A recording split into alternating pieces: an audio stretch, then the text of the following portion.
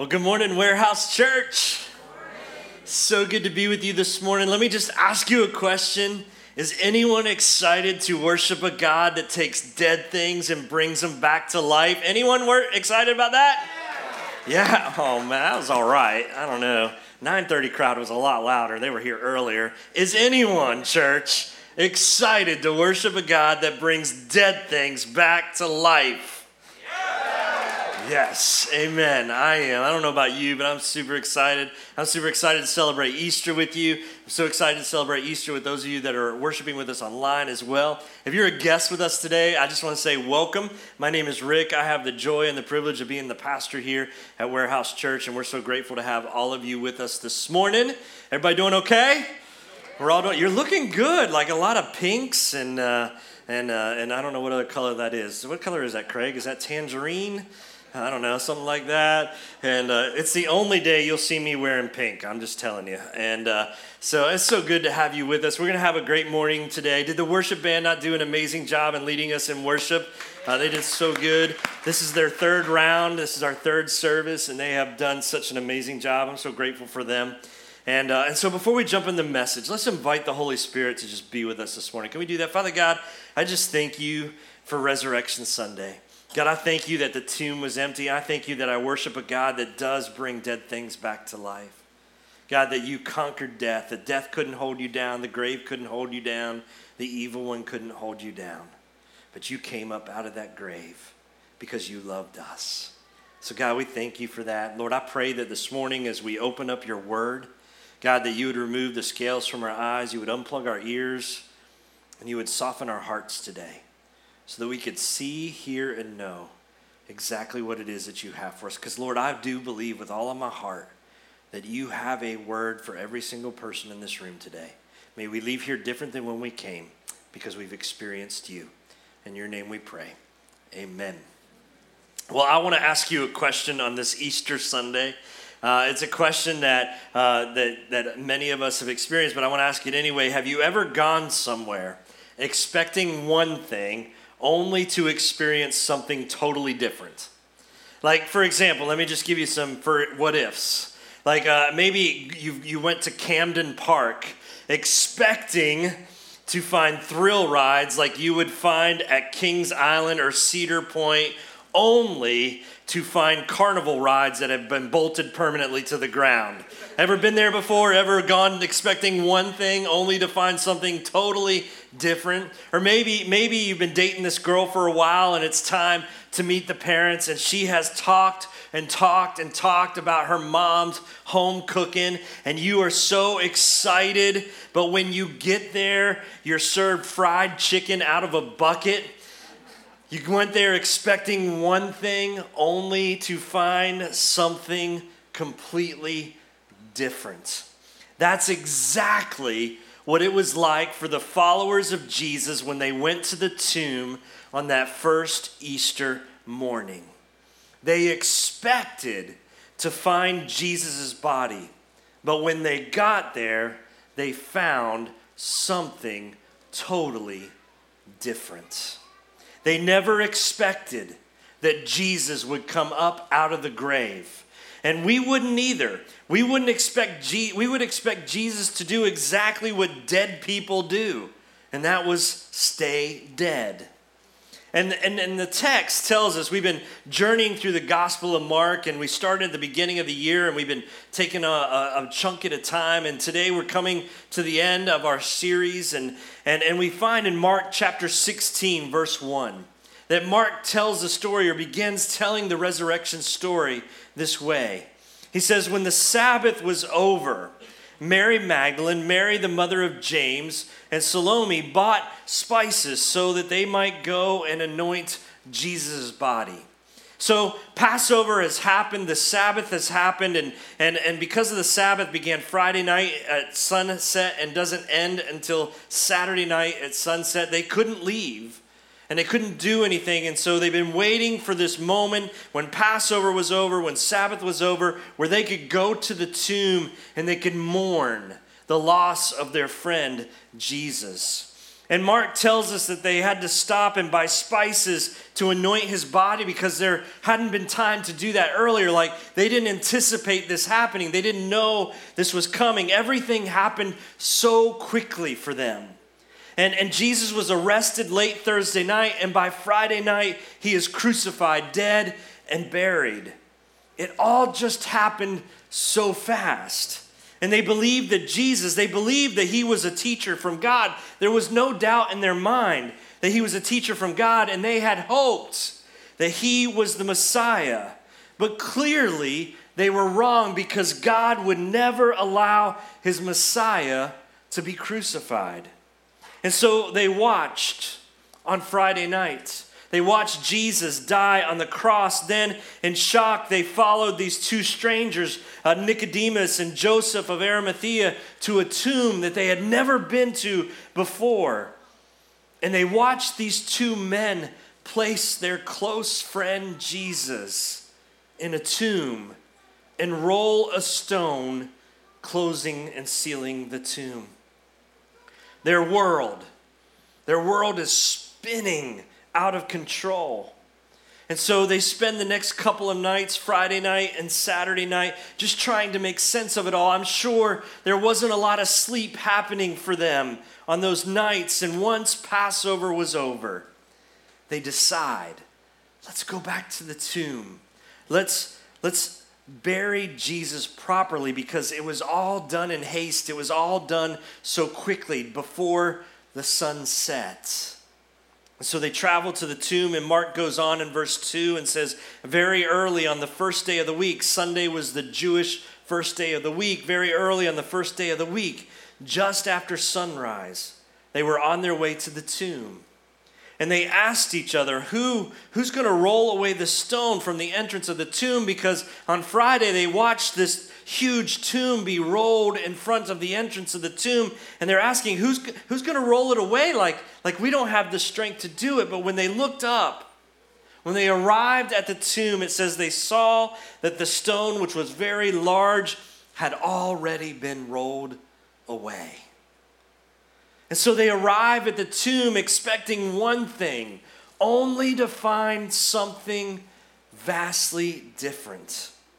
Luke, another gospel writer who thoroughly investigated every part of the story, says that they went inside the tomb, that the women actually went inside the tomb, and that they found that it was empty. And here's the thing that you need to know this morning, that especially if you used to be a Christian, or you used to go to church, or perhaps this is the time of the year when you go to church with your family because it's the thing to do, it's Easter, that's what we do. The thing that you need to know is this, that when Jesus' closest followers looked into the tomb, not one of them expected a resurrection. Not one of them went to the tomb expecting it to be found empty. They expected what we all would expect. They expected that someone must have taken the body. That was the only explanation that they could come up with, that they come to the tomb, it's empty, Jesus' body is not there, so someone, whether it be a religious leader, a Pharisee, a Sadducee, or a Roman guard, or someone from the Roman authorities, came and stole Jesus' body. And the scriptures tell us that the women, after finding the tomb empty, they immediately ran back to the city to find the disciples who were hiding out in a room behind locked doors. And here's what John says happened next in John chapter 20, verse 2. It says, so she, Mary, came running to Simon Peter and the other disciples, and the one Jesus loved said, they have taken the Lord out of the tomb, and we don't know where they have put him. You see, the women are freaking out. They came to the tomb expecting to find Jesus' body, but his body wasn't there. They assumed someone must have taken it, so they run back to the disciples who are living in fear behind locked doors in a room, and they tell them someone has taken the body, it's no longer there.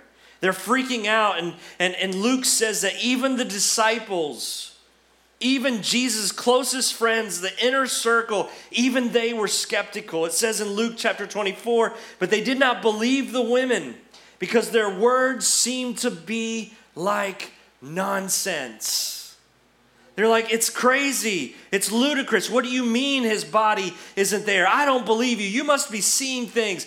Were you sure you were at the right tomb? Like, it's complete nonsense to them that Jesus' body wasn't there. So here's something that you might have in common with Jesus' first century friends. If you believe that Jesus was a real historical person, which most people believe that, and you believe that Jesus was someone who said good things and modeled a life that we should imitate, but you think that, you know what, I don't know about the resurrection. That seems like nonsense to me. Guess what? You're in good company because Jesus' best friends felt the same way. That's nonsense. How can his body not be there? That's crazy talk. What do you mean his body wasn't there? Because none of them expected a resurrection.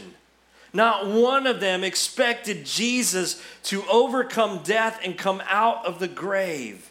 They expected what every one of us would have expected. They expected that Jesus would stay dead. But Peter and another one of the disciples, well, they couldn't just sit there. They're like, this is nonsense. This is crazy. I don't believe you. And so they listened to these frantic women tell them that the body was gone. And they say, you know what? We need to go see for ourselves. And so Peter and John, they get up and they take off. And Luke tells us Peter, it says in Luke 24:12, Peter, however, got up and ran to the tomb. And bending over, he saw the strips of linen lying by themselves. And he went away wondering to himself what had happened. So Peter and John take off, they run to the tomb, and sure enough, there was no body in the tomb. And Luke tells us that Peter saw the linen cloths, the burial clothes, laying on the tomb, but there was no body there.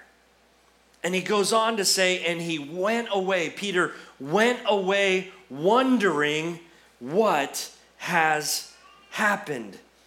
Peter didn't go away shouting, he has risen, he is alive. He didn't go running into the city telling everyone, you won't believe it, but the Lord has risen, he's alive. The grave couldn't hold him. He didn't do that. It says that Peter went away wondering, what in the world has happened? Who took Jesus' body? Where has they taken him? And I think this is one of the most intriguing parts of the resurrection story, that the men and women that were closest to the action, and the writers of the New Testament actually document, they write about the unbelief of the very people who would become the leaders of this brand new movement called Christianity. Even the inner circle didn't believe. And they documented their own disbelief. These men and women, listen, they had given up all hope on Friday night. They had no dream. There was no more dream to keep alive. They were disappointed. They were a wreck because there was no more movement to push forward because Jesus was dead. But there's more. John 20:19 says, on the evening of that first day of the week, so on that evening of Easter morning, when the disciples were together with the doors locked for fear of the Jewish leaders, you know what they were afraid of? They were afraid that what happened to Jesus would happen to them. That now that Jesus was taken out of the picture, that the Pharisees would come after them and that they would be next to be crucified. So they were with the locked doors for fear of the Jewish leaders. Jesus, everybody say Jesus, came and stood among them. They're in a room. The doors are locked. They're huddled in fear, going, what are we going to do? Peter's like, I guess I'll go back to fishing. Matthew's like, I don't know if I can get my tax collecting job again. You know, they're all like trying to figure out, what do we do? Like, where do we go? We got to leave. Like, people are after us. And Jesus shows up in the room. And here's what Jesus says. He showed up and he stood among them and he said, "Peace be with you." The disciples are living in fear. The evening of the very morning that the tomb is found empty, they are hiding, and Jesus pays them a visit. And they responded the very same way that you and I would respond if someone that you loved, you'd watched crucified and then died and then was buried, showed up in the room with you. You would freak out, right? Like you would just freak out. And Luke chapter 24, well, let me just tell you a funny story about that. So we went, my wife and I, we went to St. Augustine. It's the oldest city in Florida, the oldest town in Florida, and there is just full of amazing things. And we did a tour of St. Augustine at night. And I got picked because I'm the sucker in the crowd. And any crowd, you know, when you're picked to do things, I'm the one. Because I just have sucker written across my face. And I was picked to do some stupid thing. And my reward for doing that stupid thing and making a fool out of myself was I was given a book on all the happy haunts of St. Augustine. And it turns out that the only bed and breakfast in all of St. Augustine that was haunted was the one that we were staying in. And my wife will tell you she did not sleep that night. And that's exactly what was going on in this scripture, in this passage, in this story. And Luke tells us that the disciples were startled and frightened, thinking that they had seen a ghost. And Jesus said to them, "Why are you troubled? And why do doubts rise in your minds?" They're freaking out. And Jesus asks them the question, why are you troubled? Like, why are you afraid? What has happened to your faith? And this isn't the first time that Jesus has had to ask those questions of the disciples. Way back in the beginning of Mark, we read of a passage where the disciples are on a boat in the middle of the Sea of Galilee, and it's in the middle of the night, and the boat starts to take on water, and they start drowning, and they're freaking out on the boat. And they wake Jesus up, who happens to be taking a nap in the back of the boat, and they wake him up, and they're like, "Jesus, you got to do something." And what does he say? He says the same thing. "Why are you afraid? Why are you troubled? Where is your faith?" And then Jesus goes on in Luke chapter 24, verse 44, and says, "This is what I told you while I was still with you. I told you this was going to happen." He says, "Everything must be fulfilled that is written about me in the law of Moses, the prophets, and the Psalms." Now, you got to understand, that was their scripture back then. That was their Bible, the law of Moses, the prophets, and the Psalms. And throughout those scriptures, it tells of Messiah, and it tells of what's going to happen to Jesus. And so Jesus is like, why don't you get it? He's like, I told you all about this. Weren't you paying attention? Like, where were you when I was talking to you about this? This is what was been foretold in Scripture, and you know these Scriptures. You grew up reading and hearing and listening to these Scriptures. And all I did for the past 3 years was try and connect the dots. He's like, I told you so.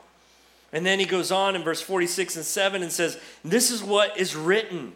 The Messiah will suffer and rise from the dead on the third day, and repentance for the forgiveness of sins will be preached in his name to all the nations, beginning in Jerusalem." And that's huge, because where were they? In Jerusalem. And Jesus is like, "Listen, y'all, I've been telling you this for the past 3 years.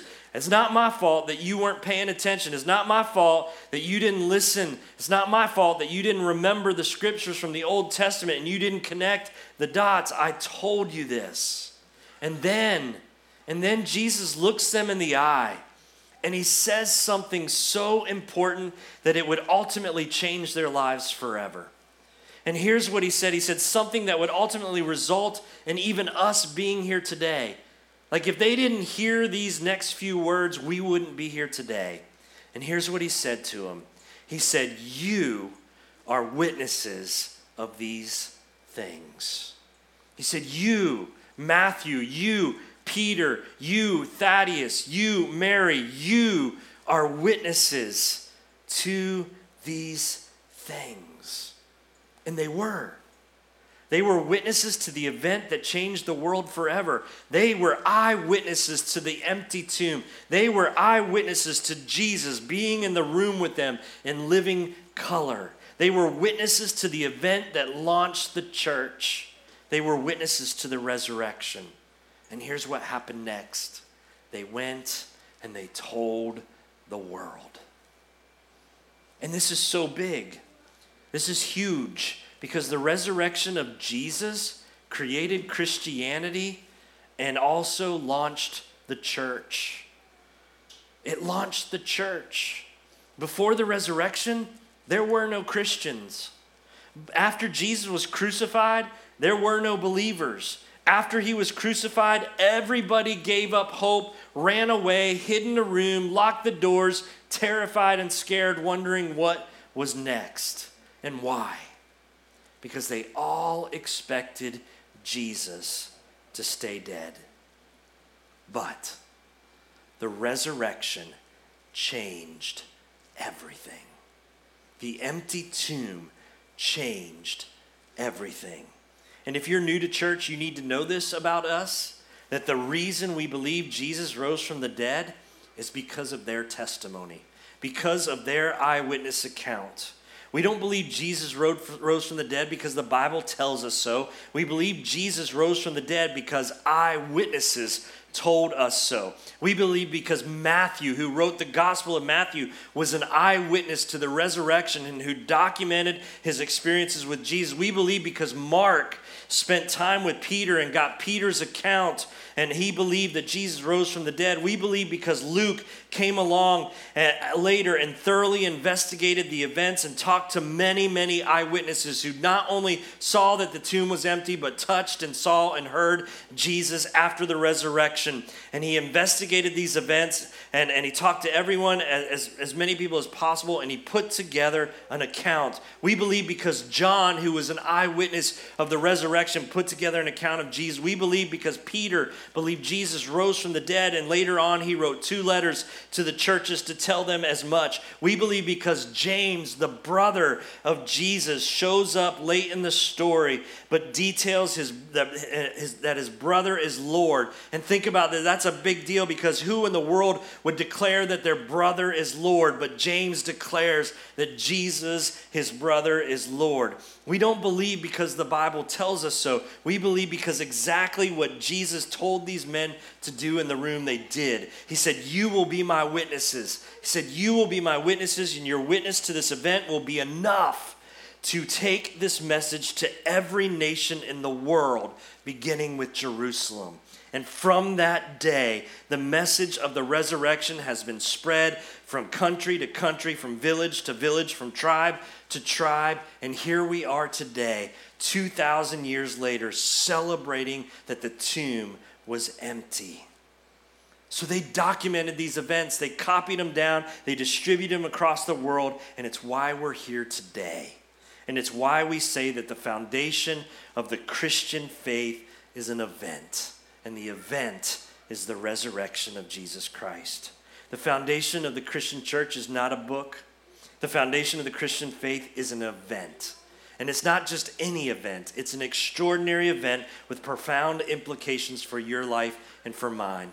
And so as we wrap up, I just want to share with you 3 of those implications today of why the resurrection is so important. Like, there are so many more, but I want to share with you these 3. It's important, the implication, the resurrection is important because it's how we know that heaven is real. It's how we know that heaven is real. The world is not all there is. Like, this world is not all there is. There's way more in store for us, for those of us who believe. Jesus reminds us that through his resurrection, that there's a place for every believer, an inheritance that will last forever. So because of the resurrection, we know that heaven is real. Peter, and I love this about Peter. Peter was the guy who believed, and then he unbelieved. Then he denied that he ever believed, and then he rebelieved. That's Peter. Let me catch up with me. Peter, who believed. So on the Sea of Galilee, Jesus called him to follow him. And Peter said, "You are the Messiah." And he believed in Jesus. And then on Friday night when Jesus was crucified, Peter unbelieved. And he's like, I don't know. Maybe I was wrong. I don't know. I told Jesus I would never deny him, but here I am. I don't know if I believe. And then he denied that he ever believed that same night to a middle school girl by a campfire. He said, I don't know this Jesus. Who are you talking about? And then after the resurrection, guess what? Peter rebelieved. He's like, whoo, I was wrong. You are the Messiah. And he gives his life to Jesus. So that Peter, he wrote these words in 1 Peter chapter 1, verses 3 through 4. He wrote this. He said, blessed be the God, the Father of our Lord Jesus Christ. According to his great mercy, he has caused us, guess what? He's caused us to be born again with a living hope through, ready? The resurrection of Jesus Christ from the dead, to an inheritance that is imperishable, undefiled, unfading, and kept in heaven for you. So Peter says, listen, I get it now, church. You don't miss this. I get this, that we can have hope, and we can have peace, and we can have mercy. But the only way that we get that is through the resurrection of Jesus Christ, our Lord, who rose from the dead. And because Jesus rose from the dead, we now have this inheritance. And this inheritance is kept for us in heaven. You see, Peter believed in heaven, not because of something that he learned as a kid, but it's because of something he saw as an adult. Because his resurrected friend Jesus talked about heaven a lot. And so because of the resurrection, we know that heaven is real. But not only do we know that heaven is real, because of the resurrection, we know that we are loved by God. Like, I don't know what you came in here thinking this morning, but I want you to know that no matter what, no matter who you are, where you've been, what you become, no matter what, you are loved by God. Listen, the point of the crucifixion of Jesus isn't just heaven. It's that we know that we can be forgiven, that we know that we can have a right standing with God because Jesus forgave sin and punctuated that by rising from the dead on the third day. Just think about that for a minute. The same God that breathed the galaxies into existence loves you. The same God that said earth and bang, there it was, loves you. The same God that created everything that is around you loves you. And not just you as in humankind, but he loves you by name. He loves you personally. The Bible says he knows the number of hairs on your head. He loves you personally. And because of the resurrection, we know that to be true.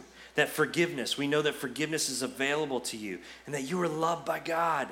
And now that you know that you're loved by God and forgiven by God, you are free to love and to forgive others. To love as he loved and to forgive as he forgave. Paul tells us in Romans chapter 6, verse 10 and 11, he says, the death he died to sin once and for all. But the life he lives to God. In the same way, count yourselves dead to sin, but alive in God, to God in Christ Jesus. It's how we know that we are loved. So church, I hope that you know that because of the empty tomb, you can know and count on the fact that you are loved by God. And finally, it's how we know that we have hope. It's how we know that we have hope. Paul prayed these words to the church in Ephesus. He said, I pray that the eyes of your heart may be enlightened in order that you may know the hope to which he has called you, the riches of his glorious inheritance in his holy people, and his incomparably great power for us who believe. That power is the same as the mighty strength he exerted when he raised Christ from the dead and seated him at the right hand of the heavenly realms, far above the rule and authority, power and dominion over every name that is invoked, not only in this present age, but also in the age to come. And so what Paul says to the church at Ephesus is he says, listen, church, because of our resurrected Savior, you can have hope. Because here's the deal. Here's what he says. He says, here's the deal. Check it out. He says, the same power that raised Jesus from the dead is available to those of us who believe. And we've talked about this. We said that the same power that raised Jesus from the dead is available to us. That what was in God gave to Jesus, Jesus gave to us. And so because we have that resurrection power in us, we too can have hope. In a world of darkness, isn't it easy for us to lose hope? Like, it's easy for us to get down. It's easy for us to allow the weight of the world to fall on our shoulders. I mean, think about it. People let us down all the time. Money comes and money goes. It's here today, it's gone tomorrow, and our stuff, well, it fades away, it rots. And the only promise of lasting hope is found in Jesus. His hope never runs out, and it never runs dry. So maybe you came here this morning and you're like, man, I'm feeling hopeless. Let me just tell you. Let me tell you about my Jesus who conquered death, who came up out of the grave so that you might have hope. Listen, that first Easter morning, Jesus' friends went to the tomb expecting one thing, only to find something vastly different. They went expecting death and sadness and despair and hopelessness. That's what they went expecting. But what they found, they found new life. They found hope. They found joy. They found power. They found courage. They found purpose. And they found joy. And maybe today you came here expecting one thing. But my hope and my prayer for the past few weeks has been this, that you would leave here with something completely different. That maybe you came here expecting to see some friends, sing some songs, hear a message, and just leave the same person as you came. But my hope is that what you expected is vastly different than what you're experiencing right this moment. My hope is that you're leaving here a different person. Maybe you came here thinking the resurrection's nonsense, like, I don't believe the resurrection. Maybe that's how you came here. But maybe you're leaving here in the power, believing in the power of the resurrection. Or maybe you came here feeling completely abandoned by God. I get it. But hopefully you're leaving here knowing that you are loved by God and that there is hope in this hopeless world. Or maybe you came here dead to your sins, but you're leaving here alive in God's forgiveness. You see, church, the thing that we need to know is that the resurrection changed everything. And because the tomb was empty, you can live a meaningful life filled with hope and purpose and forgiveness and freedom and boldness and so much more. Just like the lives of those followers of Jesus were transformed, and just like it's been transforming lives for thousands of years, the resurrection can transform your life today too. You don't have to leave here the same way you came. You can leave here different. You don't have to continue to live a life of sadness and despair. You can be transformed by the resurrection of Jesus. The whole reason that Warehouse Church exists is so that we can help ordinary people be transformed into fearless followers of Jesus. Listen to me. Peter, he ran in fear when Jesus died. But after the resurrection, he ran towards danger to tell anyone and everyone about his risen Savior. Jesus and the resurrection can change your life too. So let me just leave you with this one question. How will the resurrection change you? How will the resurrection transform your life? Would you pray with me? Father God, I thank you for Easter. God, I thank you that we can be reminded that the first followers, the inner circle, that they had their doubts.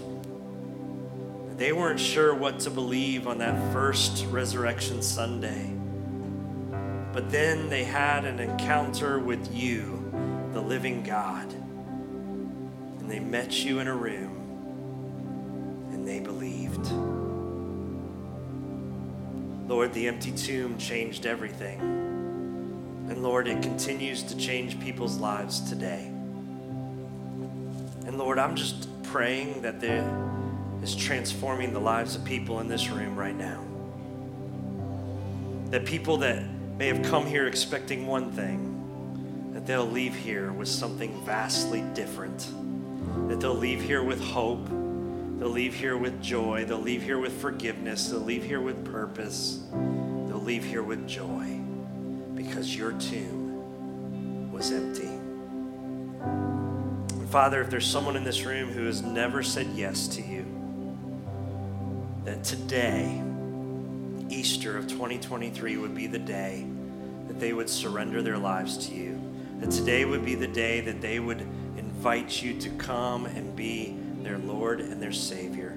That today would be the day that they would confess their sins to you and be transformed and forever changed and be made whole and complete with a hope and a purpose for tomorrow.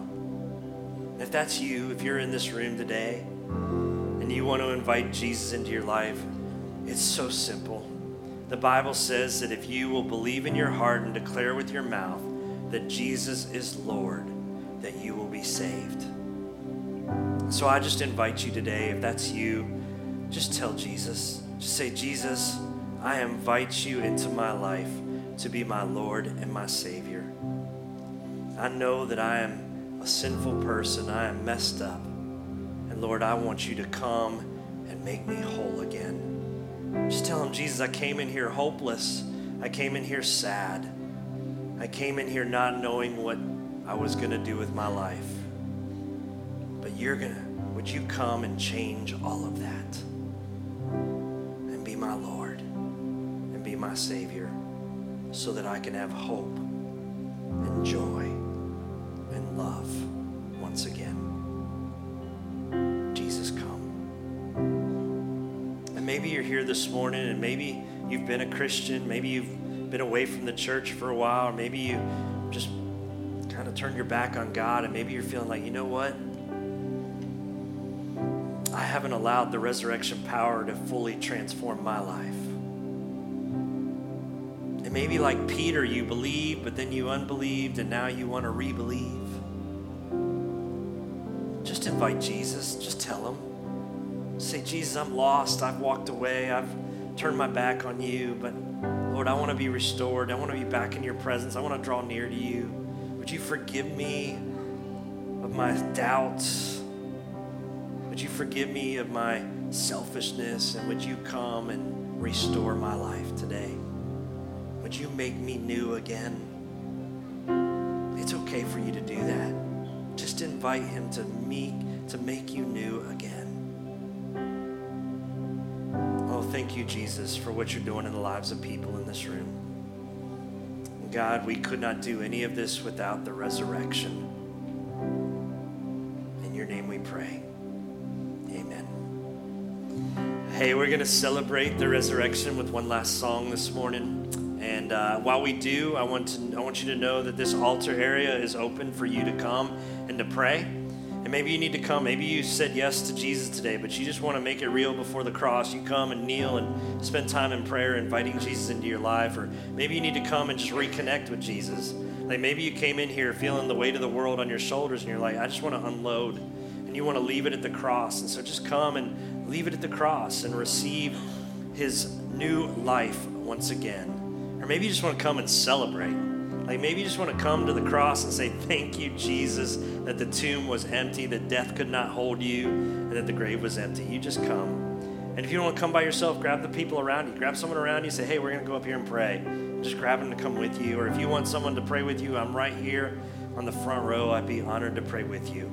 But you just come. This is our house is your house, and this is your space to spend time in prayer. But let's all stand together, and let's worship the Lord that brings dead things to life. And let's celebrate with all of our voices.